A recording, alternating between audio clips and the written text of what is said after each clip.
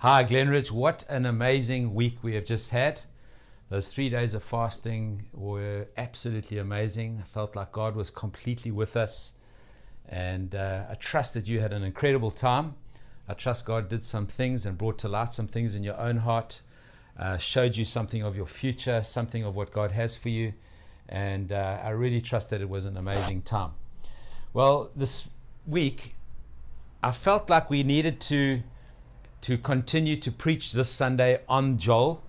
And what had happened is that I'd actually done a preach for Hillside Church this weekend on the book of Joel. And Drew was meant to be preaching. And after Drew had finished preaching, we had a chat. And actually, he just said, he really feels like his preach would be out of place in terms of what God was doing in the week. And so I said, listen, I've prepared this preach on Joel, and I think we should maybe go with that. So I'm with you again this morning. It is great to be here. If you can turn in your Bibles to Joel chapter 2, verses 12. We're going to read from 12 to 14. And this was what the fast that we just had this week was around this text, Joel chapter 2, which is quoted in Acts chapter 2. That's how we got onto it, because we're doing a series on the book of Acts. And God started to really highlight some things out of the book of Joel for us. So what I'm going to do this morning is I want to talk about what it means to get ready for the season that's ahead. What does it mean to prepare our hearts and to posture our hearts? How do we get ready for the season that is before us? And I really do believe that God has a phenomenal season ahead for us as a nation. I feel like God is going to do something, and all the kind of voices around the world are saying a kind of a similar thing, that God is wanting to pour out His Spirit, and God is wanting to do all of these things. And the book of Joel, let's read this text in book of Joel, chapter 2, verse 12 to 14. Even now declares the Lord, return to me with all of your heart, with fasting and weeping and mourning. Rend your heart and not your garments.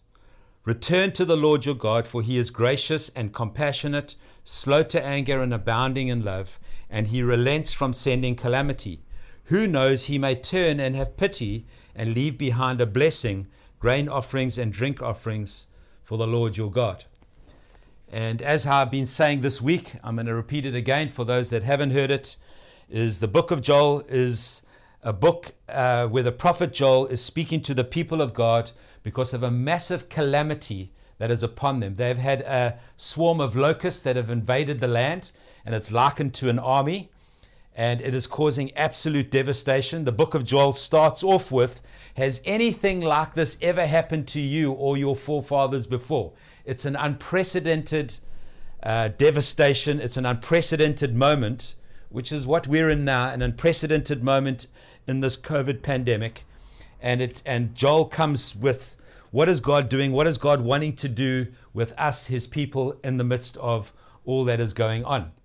And his answer to this is to rend your heart and not your garments. But that's what we've got to do. If you read on from chapter 2 right through to the end of Joel, we start to see God starting to show them what is actually going to happen, what God wants to do with the people whose hearts are postured and prepared for Him to work in. And what God wants to do is He first of all wants to restore all that was taken from them, all the destruction. He wants to restore it. And Joel chapter 2 verse 24 says this, your threshing floors will be full with wheat, and your vats will be overflowing with new wine and oil. So God wants to restore them. He doesn't want them to stay in poverty and in a place of seeming like they're abandoned by God. Actually, He wants them to be in a place of prosperity. The second thing he says, I'm going to repay. I'm going to repay all the years that the locusts have eaten.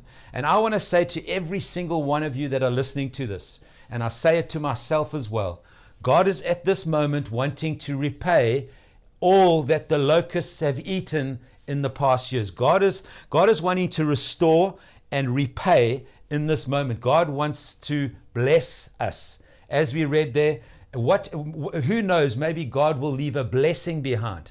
God wants to bless us in this time, in the midst of all the suffering that's going on. The third thing that he says, so he wants to restore, he wants to repay. The next thing he says is, I want to revive. And we get that in Joel chapter 2, verse 18. Joel chapter 2, verse 28, actually, sorry. And he says this, he's going to restore, he's going to repay. And then he says, I want to revive. After that, I'm going to pour out my spirit on all kinds of people, on every sort of people, no matter who you are in for an outpouring of the Spirit of God. He says, actually, on my people, I'm going to pour out my spirit like they haven't seen before. So he wants to revive so that they can become, which is the fourth thing that he wants to do, he wants to rouse an army. He wants to restore, he wants to repay, he wants to revive, and he wants to rouse an army. He wants to rouse an army that is going to go into the nations and bring glory to God in the nations. And it is a phenomenal thing. In this text in chapter 3, he says, what you've got to do is you've got to beat your plowshares into a sword. So you've got to take your everyday job and make it a place of advancement. You've got to take your everyday job and see it as a place of taking ground. That's what happens when the revive part of it comes. When the Spirit is poured out, we become an army that even in our everyday work, in the place where we would normally be plowing, it would become a place of advancing. And he goes on to say in this army, even the weakest of you, the weakling will say, I am strong. Will say, I am strong. And so, friends, this is what God wants to do. He wants to restore, he wants to repay, he wants to revive, and he wants to rouse an army that is going to impact the nations and declare his glory to the world. But what we've got to do, that's what God's got to do. The question is, what have we got to do? And so often we get that wrong. We actually try to do what God's meant to be doing, and we ask God to do what we're meant to be doing. So we're not meant to be saying, God, please change my heart. Actually, no, we have got to posture our hearts for change and let God do what he wants to do, which is restore, repay, revive, and rouse. So that's what God's job is. And so often we get that wrong, friends. At this time, if we will posture our hearts, if we will, as that text that we've just read now, if we will rend our hearts and not just our garments, if we will return to the Lord with all of our hearts, this is what God's going to do. And I am absolutely convinced, friends, God is at this time returning the heart of his church to his heart. It came through in the fast. God is wanting to take the hand of the church and put it in his hand.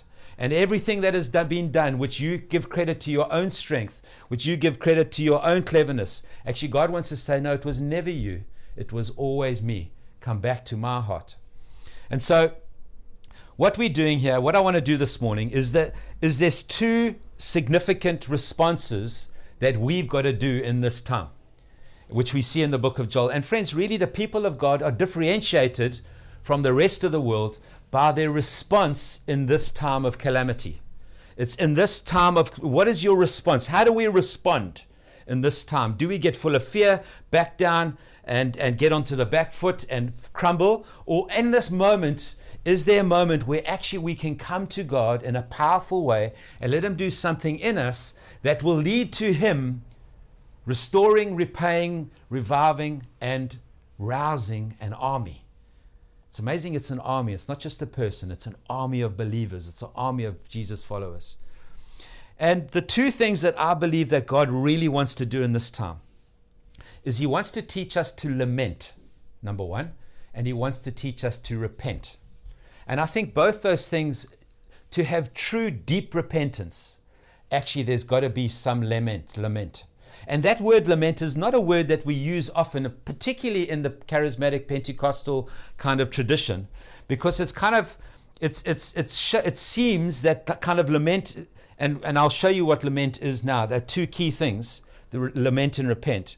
But it's kind of seen as a faithless thing to do. It's kind of, well, you're meant to be full of hope. You're meant to be full of joy. You're not meant to be grieving and be full of sorrow. You're actually meant to be, full of, it's almost like an anti-faith stance to be in lament. And friends, I think as the church, some are part of the church, there's some traditions of the church where they've kicked out lament. What we've done, friends, is we've actually limited God and what he can do in our hearts. right through the scriptures, there's an entire book called Lamentations by the weeping prophet. That's of lament. In fact, 40%, at least 40%, probably more like 50% of the Psalms are Psalms of lament. Jesus in the garden had a moment of lament when he said to the Father, Father, I can't do this. This is, take away this from me. Actually, you can't expect me to do this. Jesus got real with his Father, and then he comes back to, but Father, let your will be done, not mine.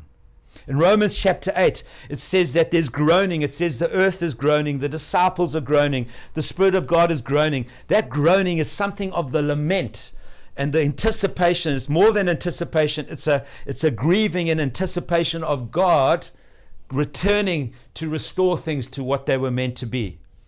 In fact, lament is a divine given invitation to pour out our fears, our frustrations, our sorrows, for the purpose of helping us renew our confidence in God. That's what lament is. The dictionary definition of lament is crying out in grief to express sorrow or to mourn aloud. That's what the dictionary definition is. But if we have a look at the biblical definition, which we're going to look at now, it's a little bit different because it's actually focused at God. And friends, I think us not learning or not knowing how to lament has done a number of disservices to us as believers in certain traditions, and particularly in our tradition. One is we don't know how to live with suffering, because we don't know how to deal with suffering, because we've got kind of a bit of a prosperity thing going where we believe that God is so good and God's good all the time, and actually if we face suffering or if we face difficulty, actually God's not with us and we've got to do something more. Actually no, lament, actually most of the Psalms of lament were written by David, friends. The man that was the man after God's own heart. The greatest king in Israel ever. Most of them were written by David. Friends, it is a legitimate part of our living on this earth. And we live between this hard place of suffering and this incredibly sovereign, good God that we know has good purposes for us. And lament is the place where we live between these two poles.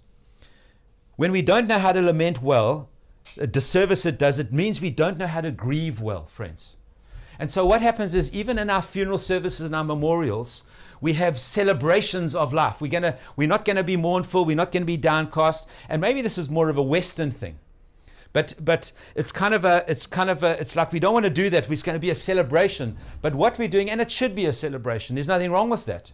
But actually there needs to be a place where we lament, where there's a grieving and a mourning, and we speak to God with the rawness and the realness of in our hearts, with the authentic feeling of what you're feeling in the moment. It's kind of what we do is we kind of put a mask on it and make it feel all fancy and fantastic.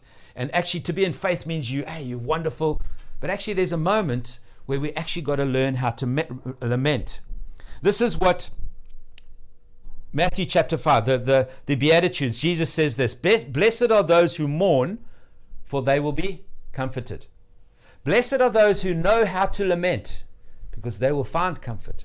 And what happens is, if we don't know how to lament well, friends, what happens is we almost kind of always walk with a limp. We never get through the suffering, because we're never able to mourn properly. We're never able to let it impact our lives properly. And so what happens is we don't get healed like we should be, or to the depth or the degree that we expect to be. And then what happens is we don't get all the revelation that God has available for us. Because it's in that place of lament and grief and sorrow for our sin or for the context of the world or the thing that we're facing, that it's in that deep, vulnerable place that actually God starts to speak. It's in our weakness that God starts to reveal himself profoundly. So I believe these are some of the things that we miss out on if we don't know how to lament. And in the book of Joel, he says this: return to the Lord your God with all your heart, with weeping, with mourning, and with fasting. Those are lament words and repent words. And then it says, return to me with all your heart. Repent properly from the depths of your heart. Not just with your garments, not just with the externals, not just with emotion. So what I'm going to do is I'm going to read a psalm of lament for you. So read these if you want to this week. Go and read Psalm 10, read Psalm 13, read Psalm 22, and read Psalm 77 as an introduction to lament if you've never seen them. And read those Psalms and ask different questions of those Psalms, and then try to copy those and try to use them as models for actually how we can process things. This is Psalm 13. This is what it says. This is a Psalm of Lament by David. How long, O Lord, will you forget me forever? How long will you hide your face from me? How long must I wrestle with my thoughts and every day have sorrow in my heart? Look on me and answer, O Lord my God. Give light to my eyes, or I will sleep in death. My enemy will say, I have overcome him, and my foes will rejoice when I fall. But I will trust in your unfailing love. My heart rejoices in your salvation. I will sing to the Lord, for he has been good to me. So we see we learn a couple of things, a few things from that psalm of how to lament. And the first thing is this, is that when we're in the midst of suffering and pain, we are to turn to God, friends. We're to turn to God with our pain and our suffering. So often as believers, we don't turn to God first. We turn to people first. But we actually David says he turns to God and he pours out the helplessness of the situation, the hopelessness that he feels in the moment. He faces the loss, the pain, the confusion. This process of emotion comes out in the presence of God, friends. And what we've done is we've learnt that we should be happy in faith and joyful in faith. And then what we do is we go and process all of that with psychologists and psychiatrists who are legitimate people that are meant to be there. It's not a word against them. But friends, I think as believers, we should be processing that with God first. And I think our visits to the psychologist may become less, because I feel like God would begin to heal us by his Spirit and by his person. In this process, he says, oh Lord God, he turns to God and he asks these things. He's disorientated and he's kind of saying, God, I'm disorientated. What's happening? I don't understand this. Unless you give light to my eyes, I'm going to sleep in death. Unless you give revelation, unless you tell me what this means, I'm going to sleep in death all my life. Lord, please. You can understand the anguish in David's heart. So the first thing he does is he turns to God. The second thing he does that we to do is we to bring our pain and our complaint to God in authentic emotion. Authentic emotion. Friend, God is not surprised by our emotion and our anger at times. And even accusing in some of the Psalms, they accuse God. Sometimes we think, well, how can you do that? Friends, God knows that. And you know why we can lament and repent? Is because we're in a covenantal relationship with God. It undergirds our relationship with him. He doesn't break it off. He doesn't run away from us when we get angry. Even with him, he's full of grace. He pulls us in and he says, come to me. Speak to me. Speak it out. Let me speak to you. So what the second thing he does, he brings his pain and his complaint to God. Have a look in Psalm 10. This is what the psalmist says. Why, O Lord, do you stand far off? Why do you hide yourself in times of trouble? That's the question he asks. In Psalm 22, the psalmist says this, my God, why have you forsaken me? Have you heard that before? You recognize that verse? That's what Jesus said on the cross. Friends, on the cross, Jesus was in a place of lament, saying, God, I get this. Please help me. Please, have you forsaken me? That verse carries on to say, why are you so far from me, saving me? Why are you so far away from saving me? So far from my words of groaning, O God. That's what that psalm says. It's a psalm of lament. And so what we do is we bring our complaint and we bring our pain to God. And we say, God, this is what I'm feeling. And we ask very legitimate questions of God, like why? I don't understand. And we voice our confusion with emotion even. Friends, I feel like we are so missing this in the life of the church. The Pentecostal charismatic church in particular. In the more traditional churches, they have space for this. They have whole services of lament. The third thing is this, is that you ask boldly for help. You ask boldly for God help. God, give me the light, give light to my eyes, otherwise I'm finished, is what he says. So we turn to God, we bring our complaint and our pain before him, and then we ask him for help. And friends, one of the things that we've got to learn to do is that we've got to learn to pray in the midst of suffering and loss. In the midst of all that grieving, it's almost like you feel like you can't go to God because you're in such grief and such pain. Friends, that's when you must go to God and express it. That's what David's whole life was like that. Jesus' life was like that. Let's begin to put some of these things into practice. I think it will seriously deepen our relationship with God. And then lastly, you choose to trust in God. You choose to put your trust in God.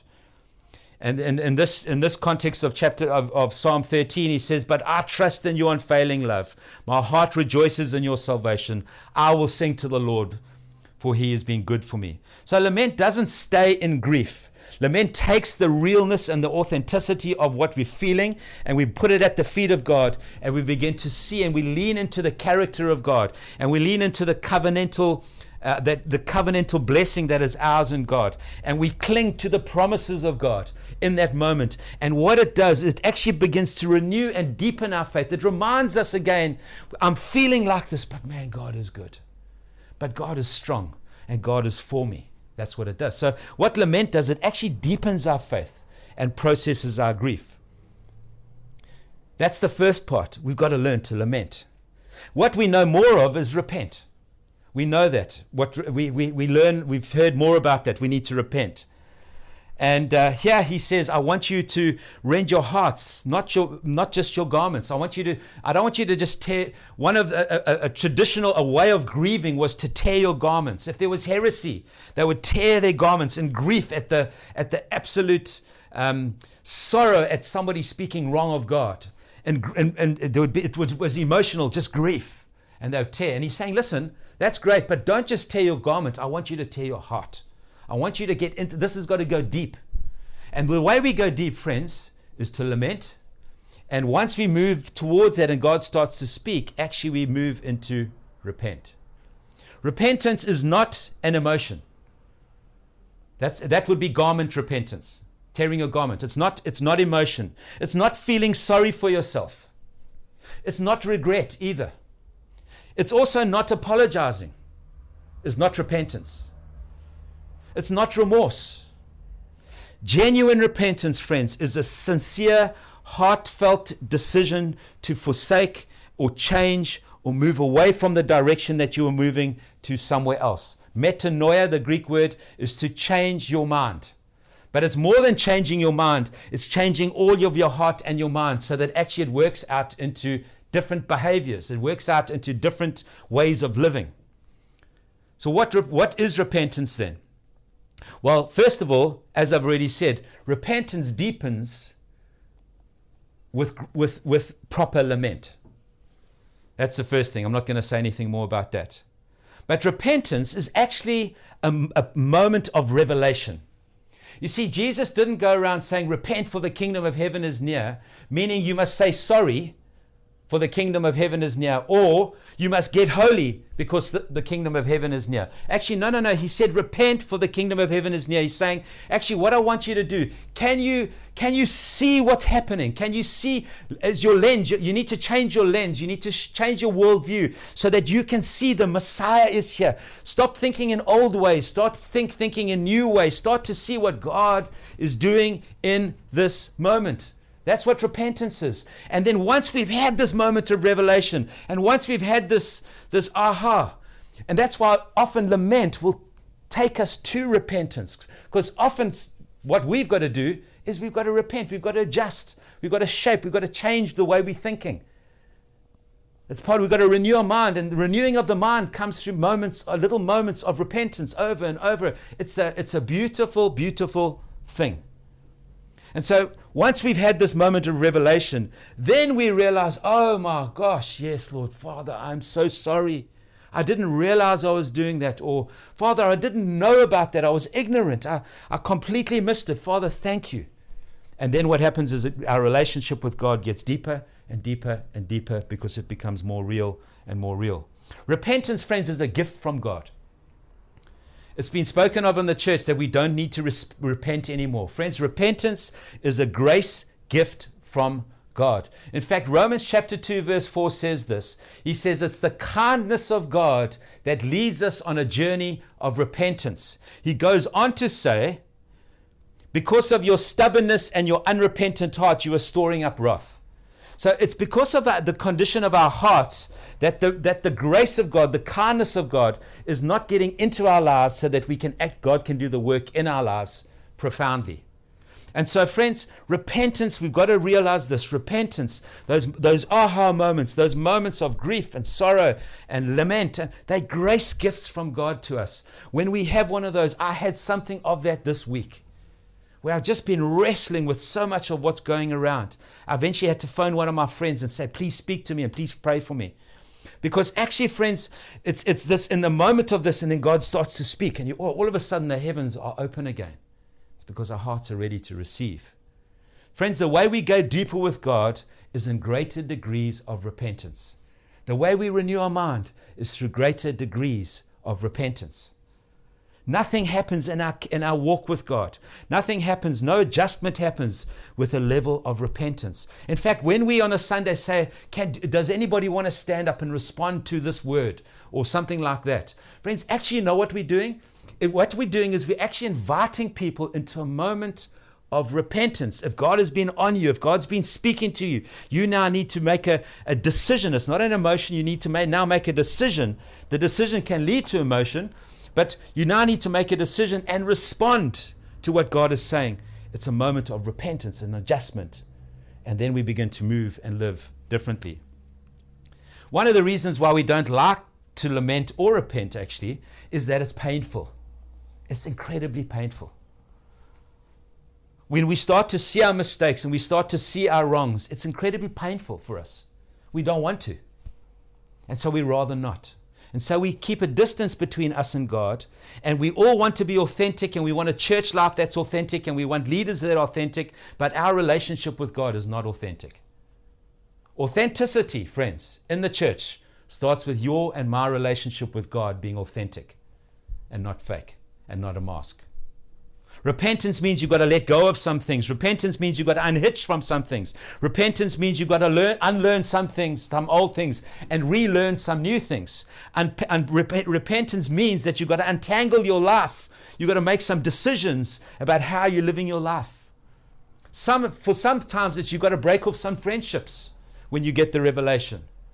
Or you've got to put away computers, or you've got to do something. It leads to a change. You've got to untangle and unhitch your life. Repentance can be painful. But the beautiful thing, friends, is that repentance leads to a tangible change of lifestyle. Because when God, you see, God always works from the inside out. He doesn't come with behavioral modification.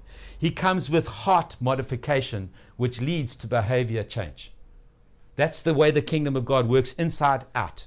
And so what we do is when we take our heart to God and lament, and we begin to express out the rawness of who we are and what's going on in our mind, actually God begins to work with us. His grace begins to come into us, and we start to see things differently. He starts to mold us. He leads us by his kindness to a place of repentance, which then changes the way we live our lives. You see, a truly repentant person will have a changed life. That is where the scriptures talk about the fruit of repentance. You can say, I've repented. I've ripped my garments. Look, my garments are in pieces. But nothing's changed. Actually, the fruit of repentance is a changed life, is a deeper relationship with God, is a greater understanding of what the kingdom's about. And what it ends up doing is it ends up impacting those around you. Isn't that absolutely profound? Friend, I think this is what God is wanting to do. I think God is wanting to restore prosperity and life. I believe God wants to repay the years the locusts have eaten. It's years, friends. You know why it's years? It's because a swarm of locusts the females would lay their eggs in the ground. And when those hatched, the same swarm multiplied again, would come back again year after year. And so it's the years that the locusts have eaten. It's the years. God wants to restore that for you and for us. Do you believe that? God wants to revive. God wants to pour out His Spirit on all kinds of people. And He wants to rouse an army where you and your place of work can have impact and change. It's an army, friends, where nobody has got the excuse to say, I'm not gifted enough, I'm not strong enough, I'm not qualified enough. Those who are weak will say, I am strong. That's what God wants to do. What we've got to do, friends, is to let God into our hearts. And we've got to connect with God's heart.